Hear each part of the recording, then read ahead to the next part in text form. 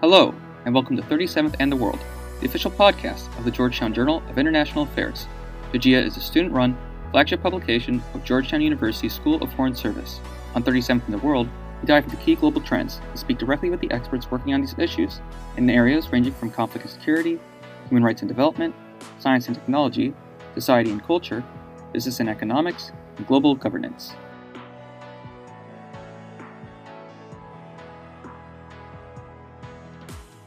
As a contribution to the forum section of the Fall 2021 print edition, the Georgetown Journal of International Affairs sat down with Mr. Michael Kugelman, the Deputy Director of the South Asia Program at the Wilson Center, to discuss Pakistan's foreign policy as a rising power in the South Asian region. How would you describe Pakistan's foreign policy under Prime Minister Imran Khan compared to past leaders, and what are the current objectives and goals? Yeah, so traditionally, Pakistan's foreign policy has revolved around the issue of India, its longtime rival. And there's been a tendency to pursue foreign policies that would enable Pakistan to try to push back against India, counterbalance India, and so on. But one thing that's been striking with the current Pakistani government's foreign policy is a desire to diversify its group of friends, so to speak. I mean, Pakistan for a long time has had close relationships with the same relatively few countries, whether you're talking about China or Saudi Arabia or some others. But, what's been very striking in recent months is the indication that Pakistan is trying to improve ties with some of its close neighbors, such as Sri Lanka and Bangladesh, as well as Afghanistan. Imran Khan made a pretty successful trip to Afghanistan in recent months, and I also see it trying to expand its relationship with Russia. Its relationship with Turkey has been very strong for quite some time. It has been an indication to build that out as well.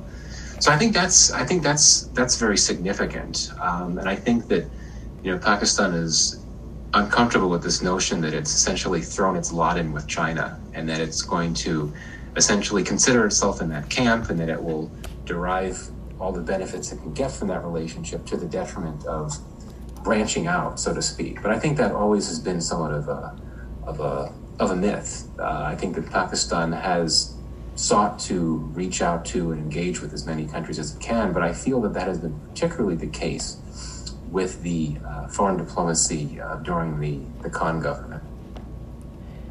And why do you think they have reached out and strengthened relations with those particular countries in South Asia as well as Russia? Well, as the Pakistani government says it itself, it wants to be seen as a key node for connectivity and geo-economic projects. So, according to the Pakistani government itself, it wants to have better relations with more countries so that it can be more engaged with, transport corridors and, more and commercial relationships and so on. So it tends to pitch its outreach, its diplomatic outreach, is driven by economics. And I think that is true to some extent. I mean, if you look at the geography of Pakistan, given where it sits, it's a geographic link to the Middle East and to East Asia and so on. So I think its geography can be very helpful in that regard. And also, given its close friendship with China, it plays a big role in the Belt and Road Initiative. But I do think that I said earlier that Pakistan may be trying to distance itself from this idea that its foreign policy is driven mainly by considerations about India. I do think that with some of these countries that Pakistan has been reaching out to, there's a realization that these are countries that have been seeing their relationships with India struggle of late. So you look at Sri Lanka, you look at Bangladesh, you look at Russia, which for a long time has been a close partner of India. But I think the India-Russia relationship has reduced in intensity as India's relationship with the U.S. has grown. So basically, I think you're looking at a twofold driver of Pakistan's increasing diplomatic outreach. One is to avail of the economic and connectivity advantages that can come from that. But also it's a desire to capitalize on some of the troubles that its Indian rival is having with these countries. And I think there's also more broadly a reputational factor.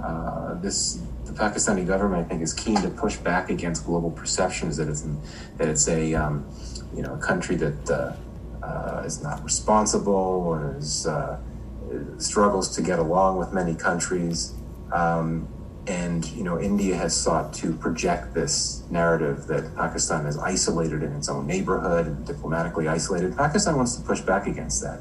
And I think that by demonstrating that it can enjoy fruitful diplomatic relationships with a large number of countries, especially beyond the few that it has long been associated with, that can push back against that narrative. And I think it is a very telling event that took place just a few weeks back when Pakistan hosted a large naval exercise off on the Arabian Sea that included about 45 countries. India was not one of them, but the top powers of the world, the US, China, Russia, many other countries, including Pakistan's regional partners, were present at this exercise. It's called the Aman exercise. It takes place every other year. Pakistan hosts it. I think this is a very important it was a very important sign that Pakistan can be a convener, that it can host very effective multilateral exercises. I think this is something that was pretty big for Pakistan. Again, it does this every other year, but given the current climate, I think that projecting that message as a responsible player embedded in the global environment, ready to work with other countries in multilateral settings, I think that's a very important message to project for Pakistan. And just to clarify, in past years, did they invite India, or is it just they never did to this exercise? That's a good question. I mean, I don't know. I wouldn't be surprised if India hasn't been invited in the past, including perhaps this year, but I don't know. And I imagine that India would not have been present in any of these, but that's something that I don't know for sure. I'll check on that. And just jumping around, because we've been talking about Pakistan-India relations, I was just going to ask, how do you see, there was I think recently an established ceasefire, I think a few days ago, I may be wrong, but I was just wondering how you foresee the future of Pakistan-India relations based on their past, which I know is a very broad question, but just your thoughts on it, I guess. I think we should be cautiously optimistic about the ceasefire. Optimistic just because, it's been a long time. It's been almost 20 years since you had a new ceasefire agreement. And the last one that was signed in 2003, it worked for just a few years, and then it would be violated routinely. And last year there were about 5,000 ceasefire violations, which is the largest number for quite a few years. The India-Pakistan relationship had been in a very bad place over the last 2 years, especially since you almost had a war between the two 2 years ago. And then India's decision to revoke the autonomy of India-administered Kashmir, that was and continues to be seen as a provocation by Pakistan. So the fact that you're able to get this sudden ceasefire against the backdrop of poisoned relations, I think that's a very good thing, and it should be applauded. And it, I think, creates space for additional confidence-building moves between the two sides that could include efforts to increase trade between the two countries, as well as efforts to cooperate more in regional responses to the pandemic. I think you could also look at possibilities for cooperation on connectivity projects that the two have been connected with, such as the Tapi pipeline, among others. And I think there could be opportunities for more engagements within multilateral settings. I mean, India and Pakistan both are members of a number of regional organizations, from the Shanghai Cooperation Organization to the SARC. So I think that this ceasefire does create opportunities for more forward movement in relations in those other areas. But I say cautiously optimistic because we don't want to overstate the benefits of this ceasefire. I mean, let's be very clear. This ceasefire is not going to lead to peace between the two. The joint statement that was signed by the two countries, the two militaries, indicated they're going to work on quote, core issues with the propensity to cause violence, from Pakistan's perspective, that means Kashmir. And, very soon after the agreement was signed, Imran Khan sent out a tweet in which he said that, for there to be future progress, India has to be willing to revisit the Kashmir issue and provide the opportunity of self-determination for Kashmiris. That's a no-go area. India is not going to agree to that. And India's decision to revoke to revoke the autonomy of India-administered Kashmir is an indication of that. So that suggests to me that yes, there's an opportunity to build goodwill through the confidence-building measures that I mentioned, but I don't think we can expect the two sides to go much further than that. And given that tensions remain high, there's always a chance that the ceasefire could be violated sooner rather than later. It took several years the last time for it to be violated. This time it may not take that long, unfortunately. If there's one terrorist attack that India blames on Pakistan, whether accurately or not, then basically you'll be back to square one. Yeah, and going back, you mentioned Kashmir. I was just wondering, what you see would be, the best case scenario of that playing out in terms of, both sides getting a bit of what they want, or do you not see that as, feasible?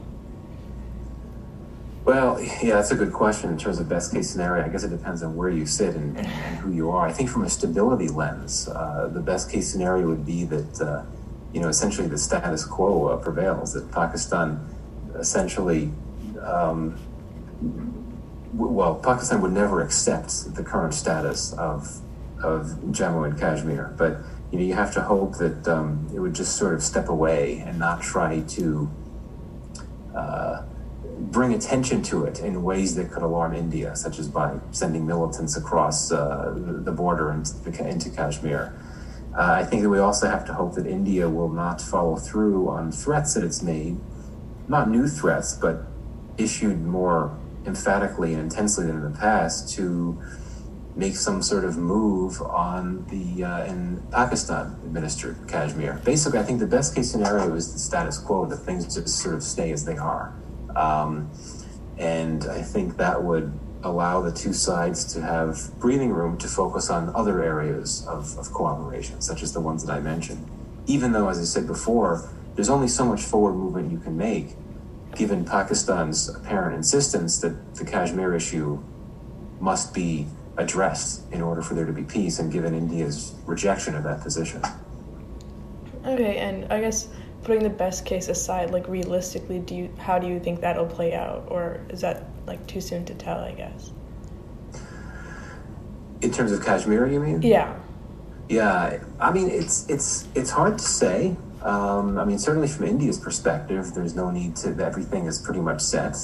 Nothing else has to be done. Pakistan, I think, will continue to bring Kashmir up in global forums. It'll continue to bring it up in the UN. It'll continue to try to get its partners from China and Turkey to others to sort of join in this global campaign to bring attention to the issue. But what I fear is that, what if Pakistan reaches a conclusion that after all these efforts at using diplomacy to bring attention to Kashmir, that effort fails? Then what? It's said that it'll never give the issue up. But if it's not going to get diplomatic support for its cause, and it won't, quite frankly, because the world, generally speaking, has tended to look at it as a bilateral issue, then what does Pakistan do? And I think that sort of gets to what concerns India, that India worries that Pakistan will continue to nurture militants that are focused on stirring up trouble in Kashmir, in Indian-administered Kashmir. And, what could happen then? Pakistan is under a lot of pressure from the international community to rein in these terror networks on its soil that have India, Kashmir, in its crosshairs. But the Financial Action Task Force, which is this global organization that monitors terrorist financing, it has a program for Pakistan, so to speak, in the sense that it's had Pakistan put on this gray list for not taking care of a number of important issues on terrorist financing. Pakistan has made progress in addressing those issues, and it could well get off that list in June when the FATF next meets. And the question is, if Pakistan eventually gets off that list and is no longer in the cross, sort of is no longer under the microscope, so to speak, if it doesn't feel as much pressure on it to deal with these terror groups, then what happens? Could it return to a policy if it feels sufficiently desperate? If India continues to crack down hard and intensifies its heavy-handed policies in the Kashmir Valley, could that prompt Pakistan to return to this policy that it used for many years in the past of essentially sending militants into Kashmir to cause unrest, to try to pressure India to change its position? It's a lot of ifs and hypothetical scenarios. It's hard to say right now, but I think for the immediate term, we will see Pakistan continue to focus on this diplomatic effort to bring attention to Kashmir. And I think that you will see the two sides try to work together on some levels to capitalize on the ceasefire. But when I say they'll cooperate on a variety of levels, I mean that in a non-Kashmir context. I mean focused on other issues. Okay, great. That was very comprehensive. Just switching rails, I guess. I was just going to ask, what is the current state of relations between U.S. and Pakistan, and how do you see those, if they're continuing or evolving under the Biden administration? Yes, I mean, the U.S.-Pakistan relationship is in a relatively good place right now. Over the last few years, it's been fairly stable, and that's because the U.S. government has looked to Pakistan as an important player in helping the U.S. facilitate a peace process in Afghanistan. And this is not surprising because Washington tends to look at its relationship with Pakistan through the lens of Afghanistan.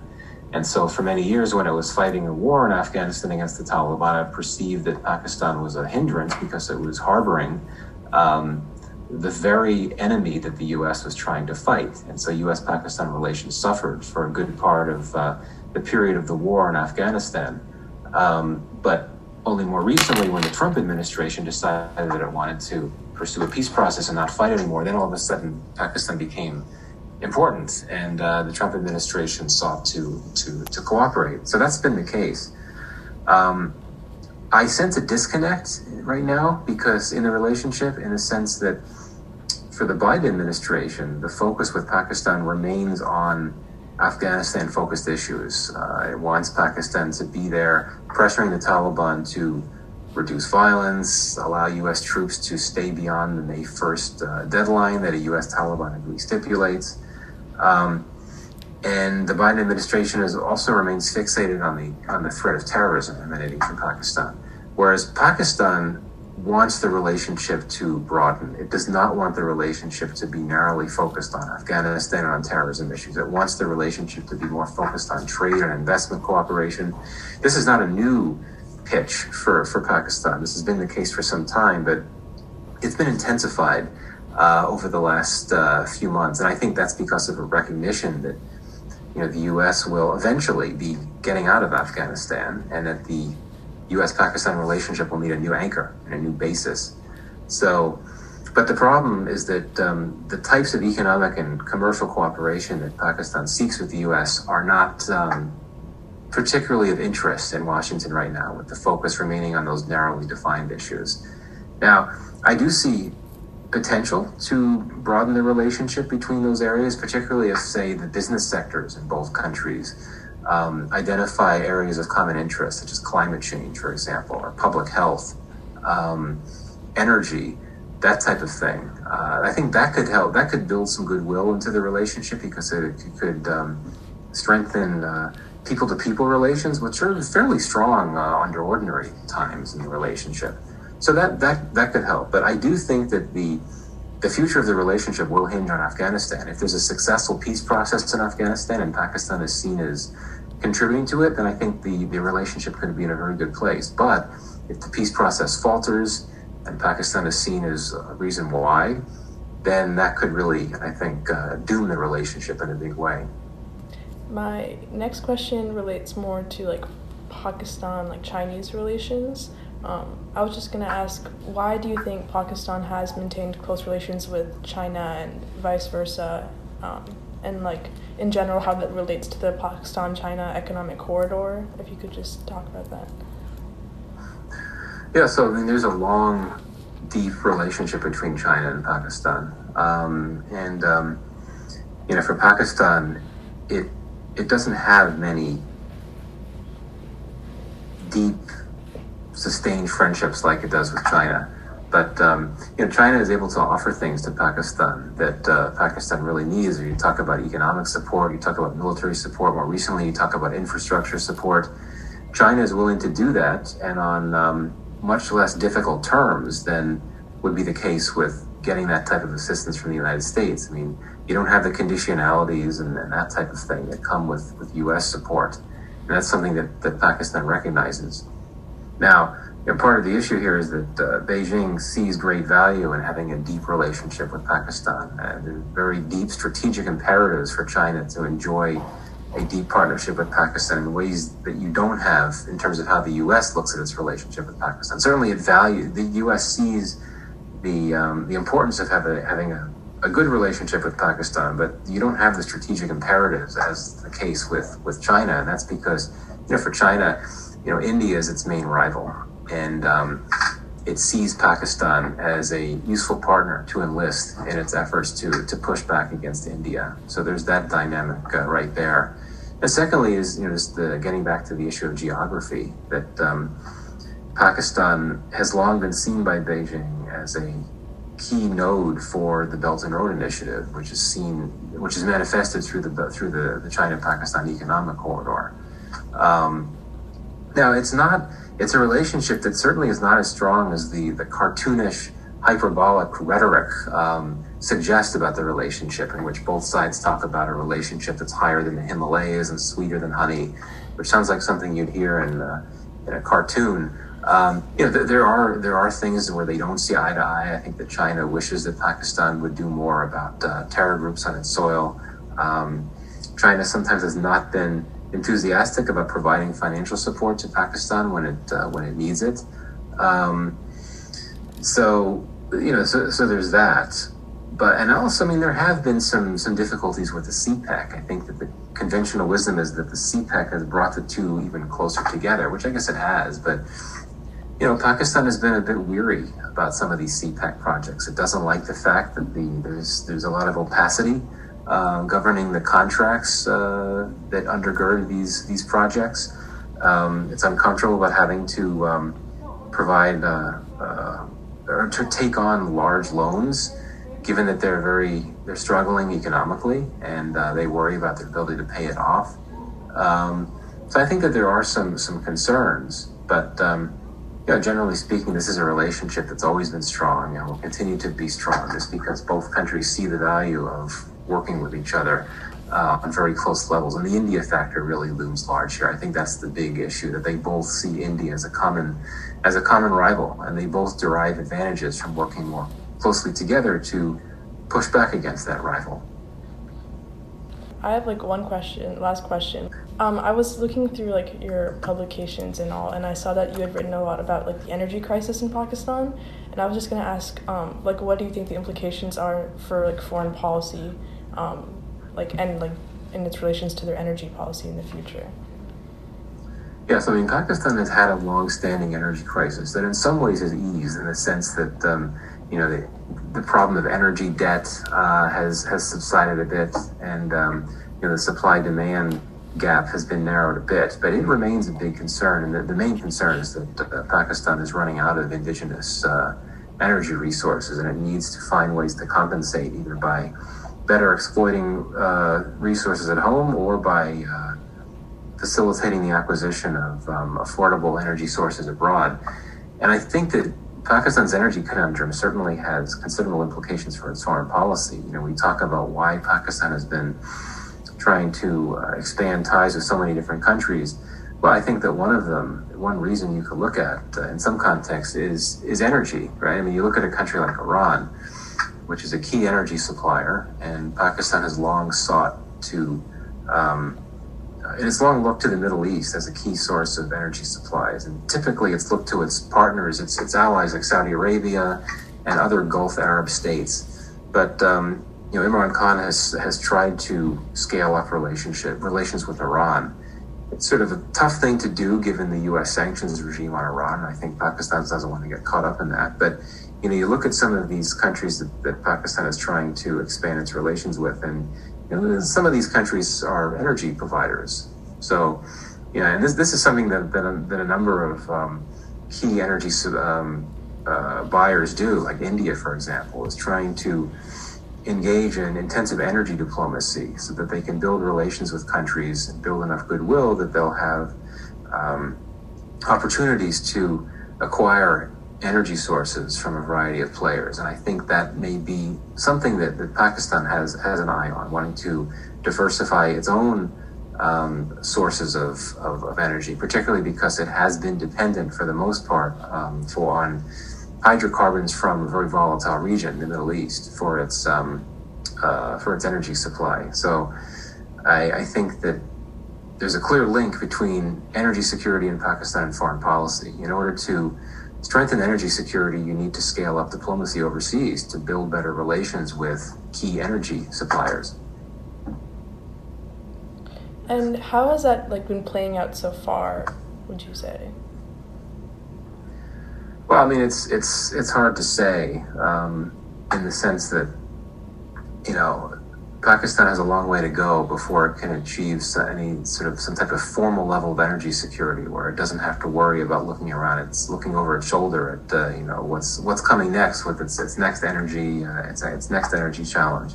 I will say that CPEC has been a help in the sense that energy projects have been a major component of the first phase of CPEC, and so the CPEC has enabled a number of new energy projects to go online, ranging from coal plants to clean energy. And I think that's really important right there. But that's only one part of the story. One thing that's been notable about this, the Khan government, is a desire to really intensify the acquisition and production of clean energy. This is an administration that really does care about climate change and climate change mitigation. But that's tougher. I think that like many developing countries that are looking to scale up clean energy capacity and the ability to exploit that resource, there's concerns about scale, there's concerns about cost, there's concerns about technology. I mean, for instance, something as simple as storage capacity to store solar power. This is something that Pakistan lacks, and it's not the only country that this is an issue for India as well. So I think that there's a lot of good ideas and a lot of good intentions when it comes to scaling up clean energy production, clean energy consumption. But unfortunately, there are a number of obstacles that stand in the way of that, and that means that given Pakistan's immediate need for energy, that there's a tendency to fall back on what it's always done in the past, and that is to continue to import hydrocarbons, which is basically dirty fuel from the Middle East. And I think that will probably continue for the foreseeable future, but with the one difference, as I suggested earlier, that Pakistan will try to diversify its partners and not just be importing from the same few countries in the region, but try to expand beyond the few that it's traditionally dependent on.